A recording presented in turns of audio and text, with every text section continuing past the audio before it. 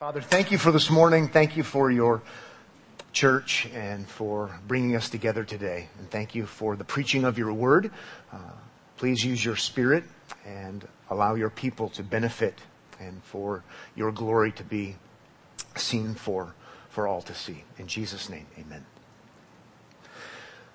One thing is for sure about faith, and that is understanding faith won't make anyone a Christian.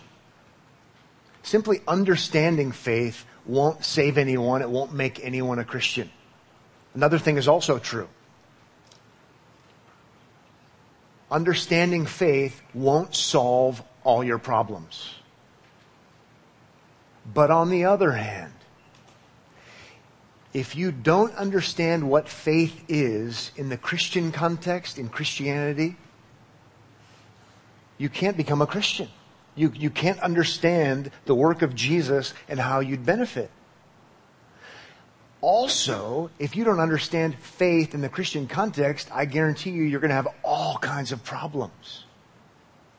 So all of that to say, we've got to understand what faith is and what faith isn't, even so we can understand the gospel and how it works. But not just that, just so we can read our Bibles better and benefit and understand and not be so plagued by all of the confusion that would come otherwise.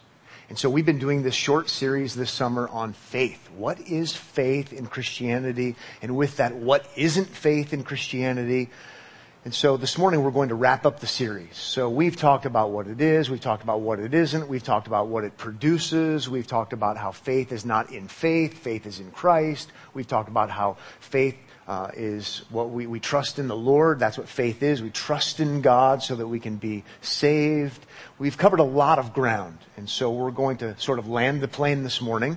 And what we're doing is looking at some common misconceptions. Common misconceptions regarding faith. This is mainly review, but revisiting those things we've already talked about, looking at different passages. And I did a top 10 list. So we're being really church growthy here. Really compromising, doing a top 10 list. Bad attempt at humor. I'll keep my day job. But last week we looked at the first 5 common misconceptions regarding faith. And today we're going to look at the remaining 5. So I'll start with number 6. Don't be confused by that. Last time we saw that it's a misconception to think that faith is optional. It's also a misconception to think that faith is in faith. It's actually trust in Christ, the historic Christ. We also saw that faith is not equal to faithfulness. It's a misconception to think that faith is faithfulness. We also saw last time, it's a misconception to think that faith is not enough to justify if it's faith in Christ. We also saw this misconception that faith is mere assent, mere acceptance. Okay, this morning, number 6, misconception regarding faith, and that is that faith is first a virtue. Primarily a virtue. That would be a misconception, and we're going to look at Ephesians chapter 2. So if you have a Bible, you can find Ephesians.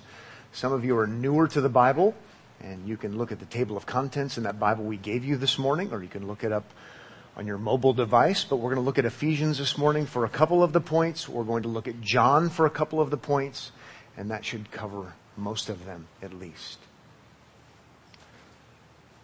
It's a pretty common misconception. People commonly think that faith is first and foremost a virtue. Okay? It's something good that you do. It's something that you might even merit God's favor with. It's virtuous. And we're going to see in Ephesians chapter 2 that it's not. Okay? But having said that, you have to remember that the Bible uses the same word sometimes in different ways, in different contexts. So in a sense, in a different context, faith is virtuous. It's the right thing to do. So if you do what God says, that would be good. That would be, you could say, virtuous. Not only that, like in 1 Corinthians, the love chapter, dealing with 1 Corinthians 13, 12, 13, and 14, faith is used there describing Christians who are more mature than other Christians, and they're better at trusting God as Christians. Okay, they're more mature, and so they have faith, and it's used in a sense that would be more virtuous because they've grown more in their Christianity. Having said that, that's not the way it's most commonly used. Firstly, it's not virtuous. In other words, and especially in a salvation kind of context, in a context of how to be right with God, it's most certainly not virtuous. We need to be clear on that. And so in Ephesians chapter 2, a well-known passage to many of you, not everyone, but many of you, it says in verse 8, "For by grace you have been saved through faith." We're going to see that that's not as in a work or a virtuous action. Let's keep reading. "And this is not your own doing. It is the gift of God. Not as a result of works." Can I say, not as a result of virtue, something that you could be commended for because you're doing the right thing. Not as a result of works, so that no one may boast. You can read the Bible better if you understand this. You'll be better on your way to understanding Jesus and what He's done and how to receive what He's done. And you'll be a better missionary in being able to communicate the truth about Christ to others if you understand this. Faith is not doing our part as in a virtue because we're doing the right thing. But many times people think of it that way. So we want to be clear on this matter. I really like the way J.I. Packer put this when he described faith. He said, "Faith is not a meritorious work, but the stretching out of an empty hand to lay hold of a Savior and with Him a salvation." It's not a perfect illustration, but there's nothing there. And we would know in light of earlier things said in Ephesians, even to have the open hand has to be something that God would enable us to do. We trust in Christ. We trust in Him. We rest in Him. Faith, again, this relates to, it's not faithfulness. That would be virtuous.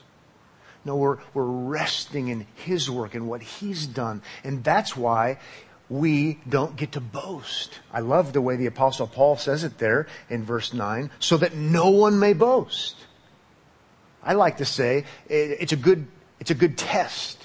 If your perspective on Christianity and how to become a Christian and your perspective on how to be right with God leaves any room for you saying, "I did it. My faith is virtuous."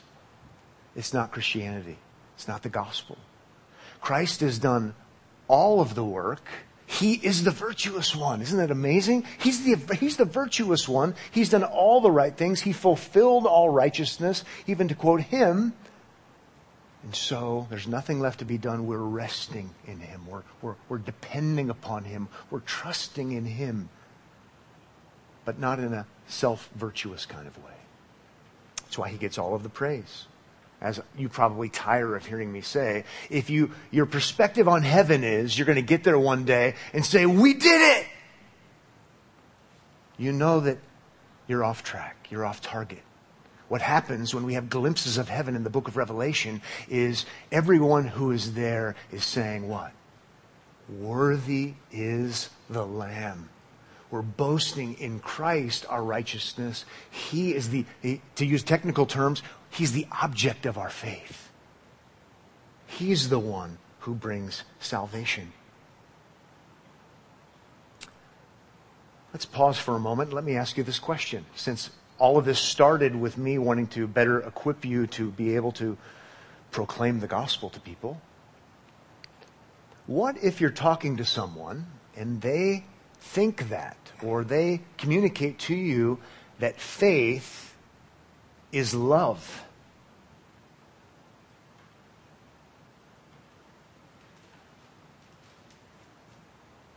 A fair number of people in Omaha, Nebraska, given our religious demographic, whether they know it or not, are supposed to believe that faith is love and love is faith. This is one of the major reasons why we would have the Protestant Reformation. Because the Protestants are saying faith is not love. Faith is the empty hand. Faith is trusting in the work of Christ. Love is a virtue. Love is the right thing.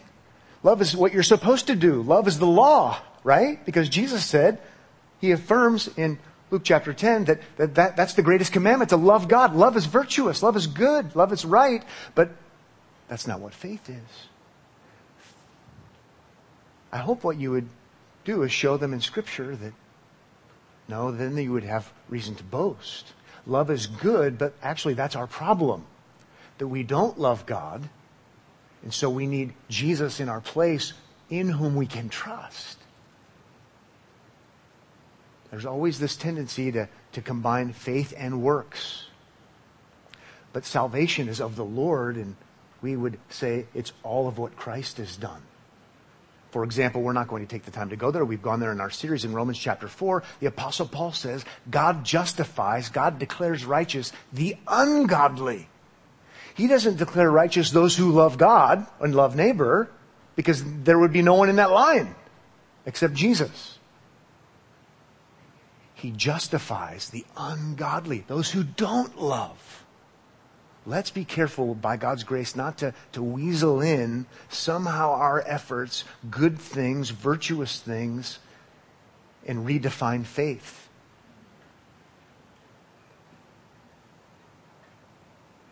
Let's move on. Number 7, a seventh misconception regarding faith. And that is that it can remain alone. That faith can remain alone. I like it that we're in Ephesians because we can see it right here.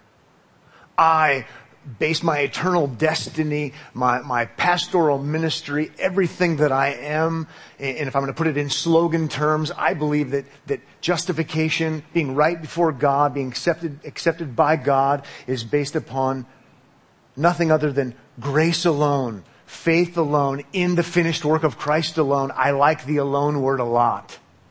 We say it all the time. Shorthand. We believe in salvation by grace alone, through faith alone, in Christ alone, for the glory of God alone, based upon the authority of Scripture alone, right? But it's a misconception regarding faith if we say that faith stays alone. Faith is nothing we do, and so now we're going to become Christians and do nothing? Ephesians chapter 2 is so helpful because 8 and 9 help us to know that it's all of God, especially if you read the verses beforehand, when we're dead in trespasses and sins, God makes us alive, so it's all His work. It's amazing. And then we're taught and shown that it's only by grace, only through faith, no boasting. That's why we say alone. But let's make sure we read verse 10. Verse 10 is so helpful. For we are His workmanship, His masterpiece, His poema, where we get our word poem. This is what God has done. It's all of Him created. I love it that He uses creation kind of terminology. God creates good things, and even when He created originally, He pronounces everything good. No, very good. So this masterpiece of goodness created, the idea is recreated because of salvation in Christ, made new, created in Christ Jesus for good works, which God prepared beforehand so that we should walk in them. It's not complicated, is it? And yet you know lots of people, you might be one of those people that hasn't seen it. It's all of Christ's work. It comes to us not based upon our virtue, but based upon God's grace. We trust in Christ. It's faith alone because it's all of His work alone. But it doesn't remain alone. Then we do good works. As a result, fruit, outcome. Ephesians 2:10 is super important.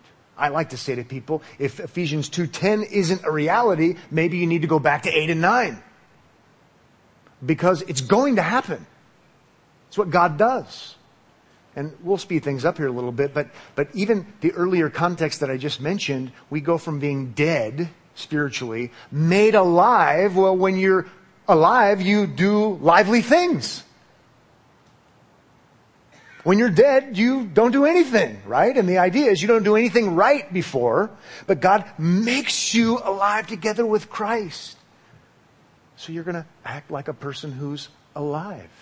We could go to John 15 and see this, that it's all because of our connection to Christ. We could go to Romans chapter 6, which we've done. It's a result of being united with Christ and died with Christ, raised with Christ. So He gets all of the glory, all of the honor. No boasting except in Him. This is an important matter, and it always comes up, and we're out of balance one way or the other. Somehow we're going to have our works contribute to our salvation, and we say no, thankfully. And then we go to an opposite extreme error that says basically there doesn't have to be any fruit, no result, no good works, and that's a mistake as well. It's not such a hot topic today, but it used to be a huge hot topic in Omaha, Nebraska.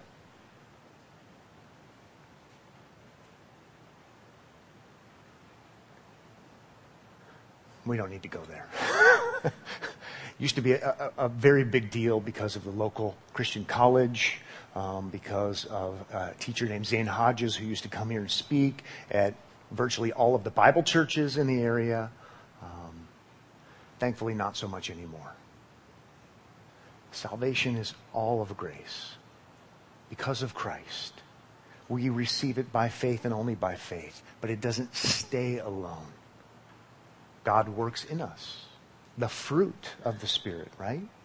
Love, joy, peace, patience, kindness, goodness, gentleness, self-control. It's a result. Let's move on. Let's move on to number 8. I almost said verse 8. Number 8, another misconception. And that is, it is within everyone's ability. It is within everyone's ability. That is faith. Faith in Christ for salvation. I'm going to make this one really short because it's so offensive to some. And I'm just a coward that way. Not really. But I do need to say it. It will help you in your evangelism knowing this. It's not within everyone's ability to believe in Jesus for salvation. Let's start, in light of Ephesians 2, 1, 2, and 3, by knowing it's not within anyone's ability. Because dead people spiritually don't respond. They don't even believe.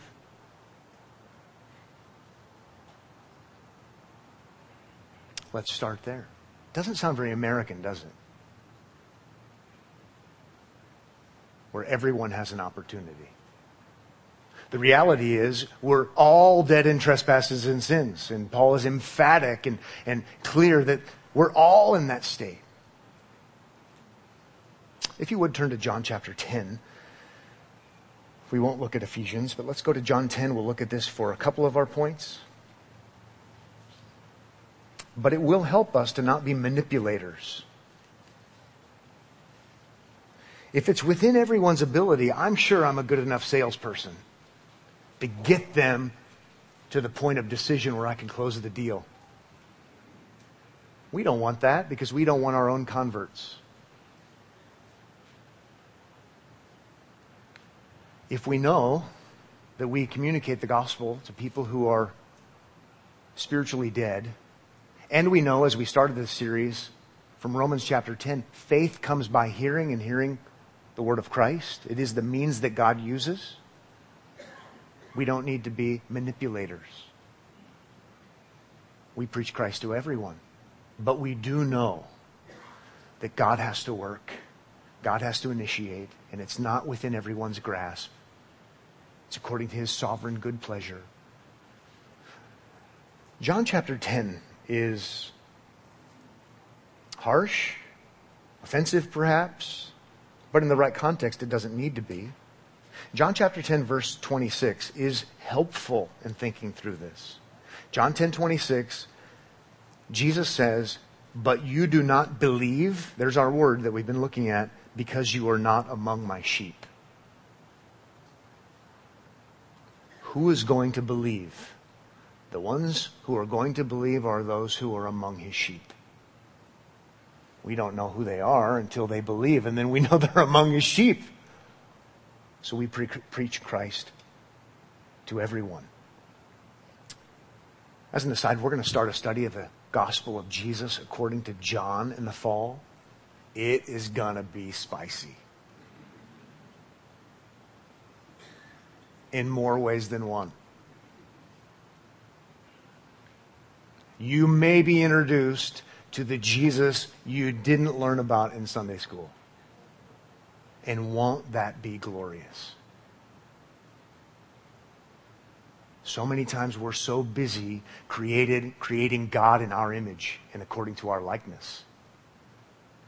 It's so awesome that God is gracious enough to tell us who He really is and how things really work. Disturbing, yes. Freeing of idolatry, yes. To know who He really is and how all of this works. Unsettlingly wonderful. Number 9, another misconception. It may or may not last. Faith may or may not last. I'm kind of wondering if we were sitting having coffee and I said, faith may or may not last, how you would respond. Would you have places in Holy Scripture to show me? Would you be able to help me understand that it will last, or would you agree with me? After all, we all know people who profess faith in Jesus and now they don't. We've already touched on this, but now we're looking at it in misconception categories. Let's look at John chapter 6. John chapter 6.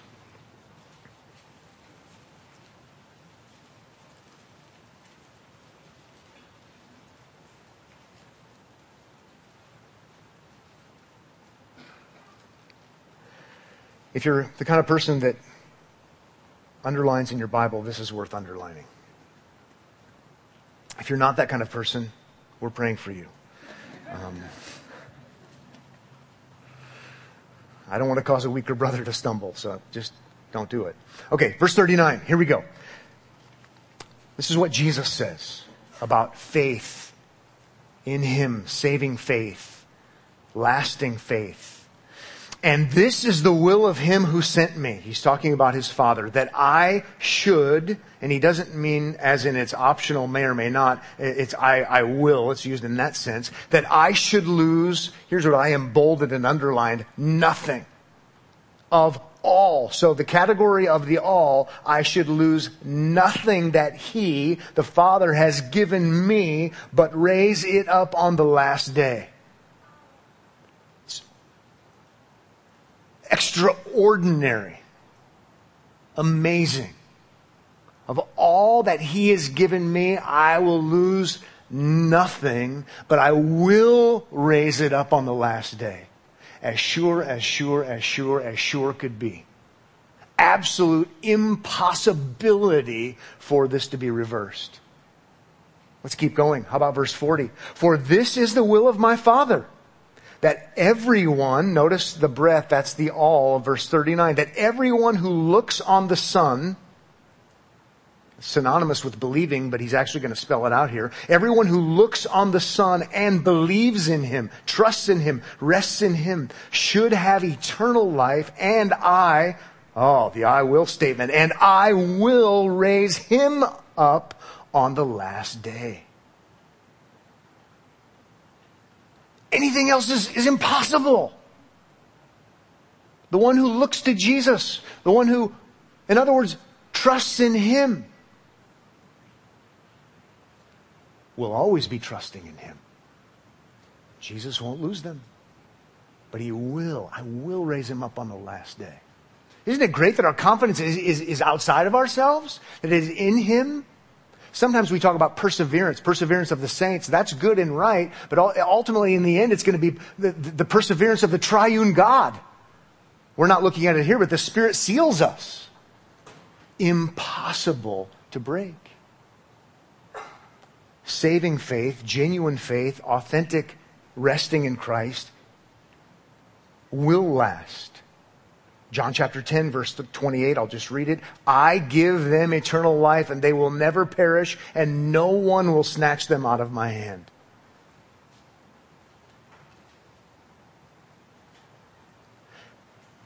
We won't go there now, but we have in the past. We have looked at the reality of non-saving faith. We have looked at the reality of a profession of faith that is not genuine. We've looked at 1 John 2:19, which is an important passage for you to know, and you need to have that category in your understanding of Christianity and your understanding of things, or you're going to be super confused. 1 John 2:19 says, those who went out from us were never really of us. And John isn't talking about church members who went to a different church and now you're mad at. Okay? Although sometimes we'd like to use that passage, right? He's not talking about that.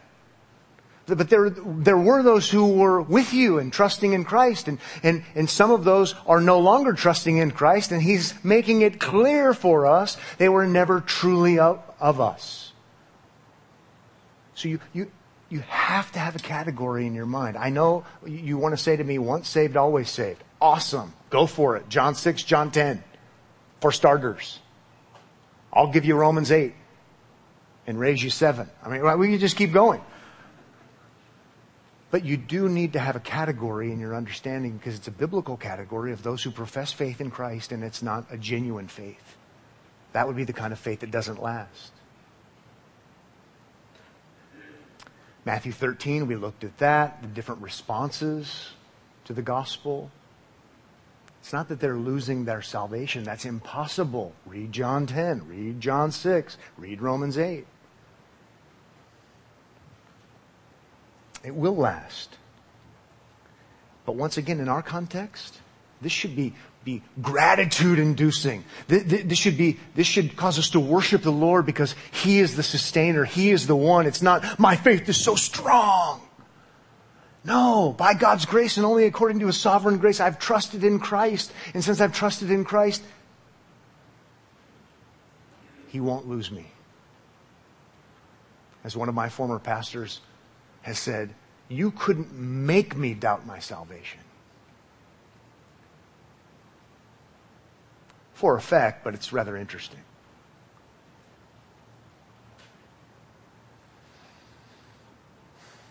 Let's wrap things up and look at number 10.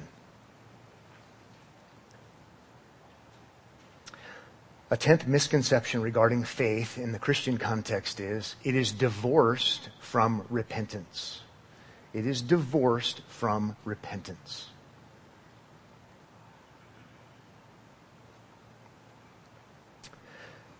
I'm going to reference Luke 13, Acts chapter 20, and Acts chapter 26, if you'd like to look at any of those passages. Primarily Acts 20 and Acts 26. It's a misconception to think that faith is divorced from repentance. Now, be sure of this. Faith is not repentance. They're different. Faith is not repentance, and repentance isn't faith. I'm in great company when I say that. I'm also in great company when I say huge problems result when we think that faith is repentance and repentance is faith. Even in our lifetime, we've seen huge theological controversies, at least in many of our lifetimes, because they're the same thing. But they're not the same thing. But at the same time, where there is faith, there is repentance.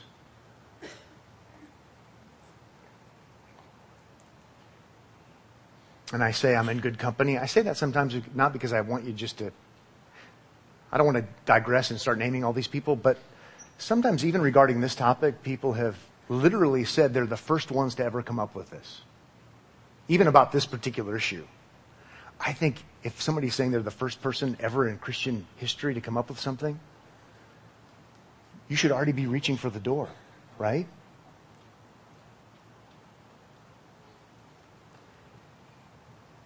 We're not the first ones to deal with the issue. Debates back and forth, working through the issues. I'm on really safe ground to say, faith is not repentance. Repentance isn't faith. But where there is saving faith, there will be repentance. You're saying, well, what is repentance? Would you define it? Yeah, I know. I took Teaching 101. I will in just a second. But maybe for effect, listen to Jesus first.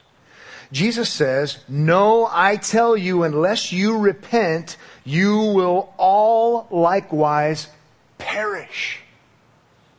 Luke chapter 13, verse 5. Jesus, for the record, says, unless you repent, and He's being very inclusive, You will perish. There needs to be repentance. Repentance is vital. What is repentance?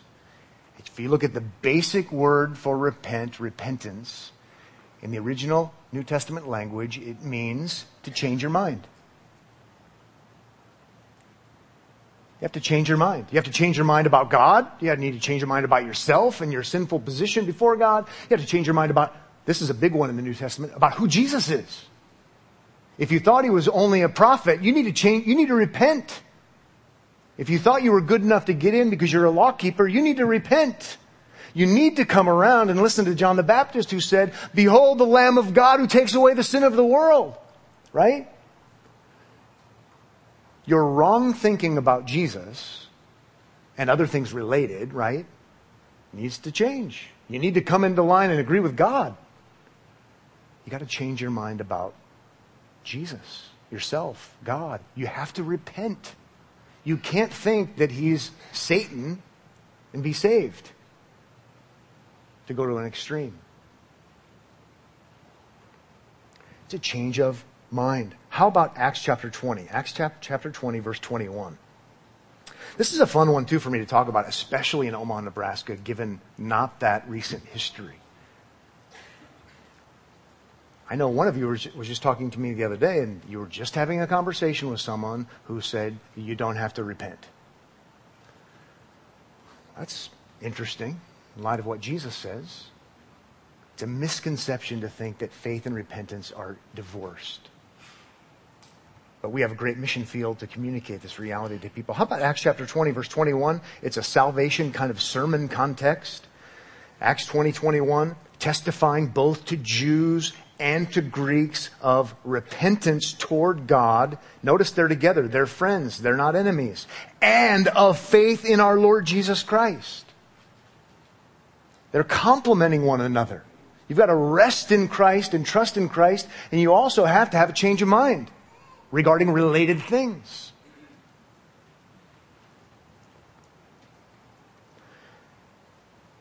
You guys doing okay? Am I losing you? I hope I'm not. Stuff is super important for us in understanding how things work. I'll try to use more illustrations next week. More application. That's so silly, isn't it? Talk about applicable. I know all kinds of people who are either confused or totally ignorant about all of these things, and I know you do too. You probably know more people than I do because I'm locked up in an office a lot of the time with only myself.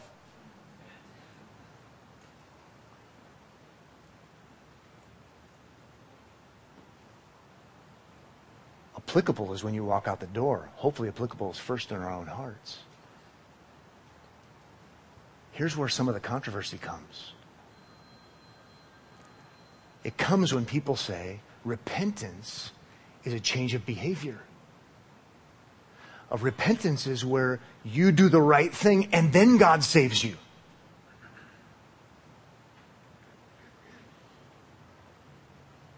Let me remind you, repentance means a change of mind.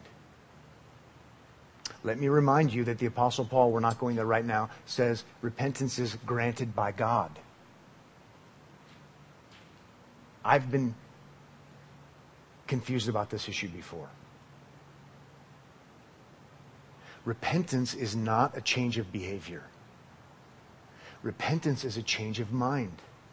If repentance is a change of behavior and it's a prerequisite for salvation, so much for everything we've talked about in this whole series. Because now I've got to change my behavior, I've got to clean up my life, and then God will save me? I hope I'd get fired for saying that. I hope you all would find a different church. Change of behavior before, to make us savable, before God justifies us? No. Then there'd be boasting. I cleaned up my life. I obeyed the commands of Scripture. Repentance means a change of mind. God granted. And by the way, if you're going to believe in Jesus, that He is the Lamb of God who takes away the sin of the world, that He is your righteousness, that He is the one whose work is finished, He is your reconciler, He is your high priest, you can't think He's only a good teacher. You got to change your mind about that. You can't think you're a good person, or it doesn't even make sense. You got to change your mind about that. You can't think that God helps those who help themselves. You got to change your mind about that. You need to repent. It's the friend of faith.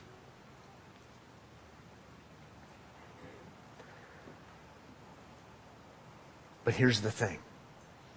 I want people to live differently. Right? And so do you. I don't like when people say they're Christians and they don't have any fruit. I don't like when people say they're Christians and they just keep doing whatever they want to do and there's not the good works. And so I'm so prone to kind of sneaking in, changing behavior, and I'm going to redo the definition of the word and plow some new ground. You don't need to do that. Keep your hands off of repentance. Don't hijack the word. Let me show you. Acts 26, verse 20. I get exercised about this because too many times I end up saying the wrong thing, trying to get people to behave the right way. There's a much better way to do it that keeps us not denying the gospel of grace. Acts 26, verse 20. We could go to the gospel accounts and see even what John the Baptist said about this, but we're going to see here in Acts 26, verse 20. But declared first to those in Damascus, then in Jerusalem, and throughout all the region of Judea, and also to the Gentiles, that they should repent and turn to God. Here it is. Here's the change of behavior stuff that you wanted so badly, and so did I. Performing deeds in keeping with their repentance. There it is. So leave repentance alone, but know that there's a place to call people to act differently, to doing deeds that are in keeping with repentance. They complement the repentance. You see? John the Baptist talks about bear fruit in keeping with repentance. But don't redefine what repentance is to try to get a pound of flesh, to get a pound of obedience out of people. Because in the process, you end up denying the gospel of grace alone, faith alone, Christ alone. You see why I got exercised about it? I can say to people, you need to behave differently. You need to get your act together. You need to bear fruit. You need to have deeds that complement your repentance. And so can you. If you've truly repented about who Jesus is and yourself and God, it would make sense that you would live a different way.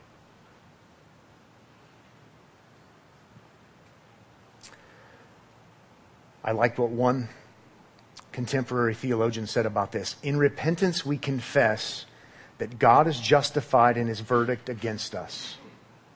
And in faith, we receive God's justification. It's helpful. Okay. Last thing before the conclusion. Interesting historical note that might help you be a better missionary in Omaha, Nebraska.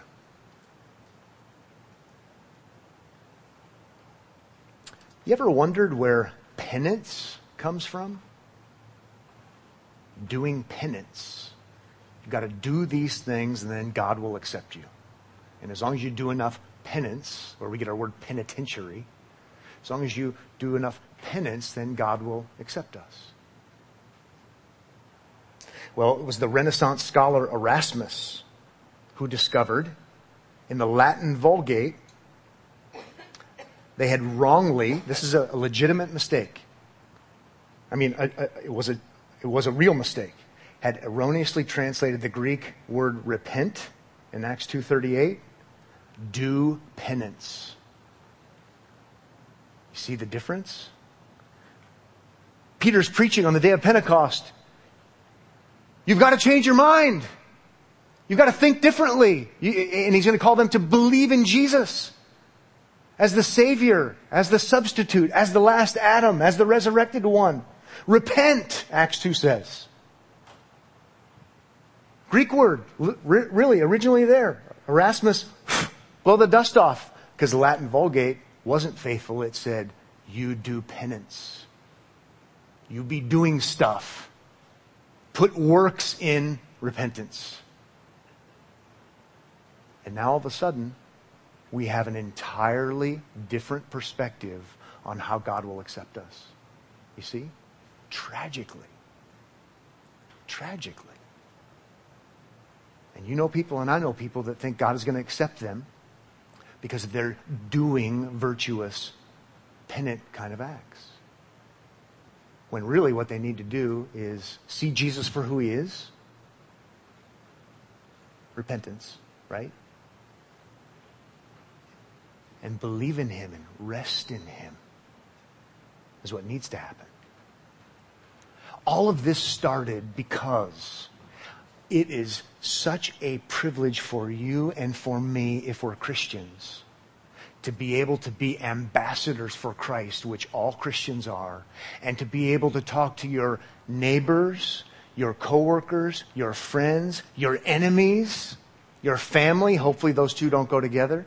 To talk to everyone and tell them about the work of Christ and to call them to faith and repentance. And you don't need to be freaked out about it. What you need to do is remember Romans chapter 10. Faith, saving faith, comes by hearing, and hearing the word of Christ. So, my friends, know the gospel, know it some more, know it better, keep knowing it for your own sake, absolutely. And then communicate it to those around you. You don't have to sell anything. You don't have to close the deal. But you should know faith, saving faith, comes by hearing and hearing the word of Christ, the gospel. That's the way God has set things up. God uses the proclamation of the gospel through people like you and people like me to bring about saving faith. And that's what we're called to do. And it's a delight. It is a joy. It is a privilege. And it's to be for the good of that person you're talking to and the glory of Christ. So let's pray. Father, thank you for today. Thank you for the Lord Jesus Christ. Thank you that you're the God who grants repentance. You're the God who grants faith. There are so many other things that we could be talking about, but thank you for the ground that we've covered. Please use the men and women and boys and girls of Omaha Bible Church to be faithful witnesses, to speak truthfully, to speak winsomely, truthfully, not as those who are better, but even as those who see their sin and misery and are able to communicate good news to others who are experiencing the same. Thank you that you're a God of salvation, you're a God of redemption, a God of reconciliation. Thank you that you're patient with us. May you receive all of the glory and the honor because you and you alone are God. In Jesus' name, amen.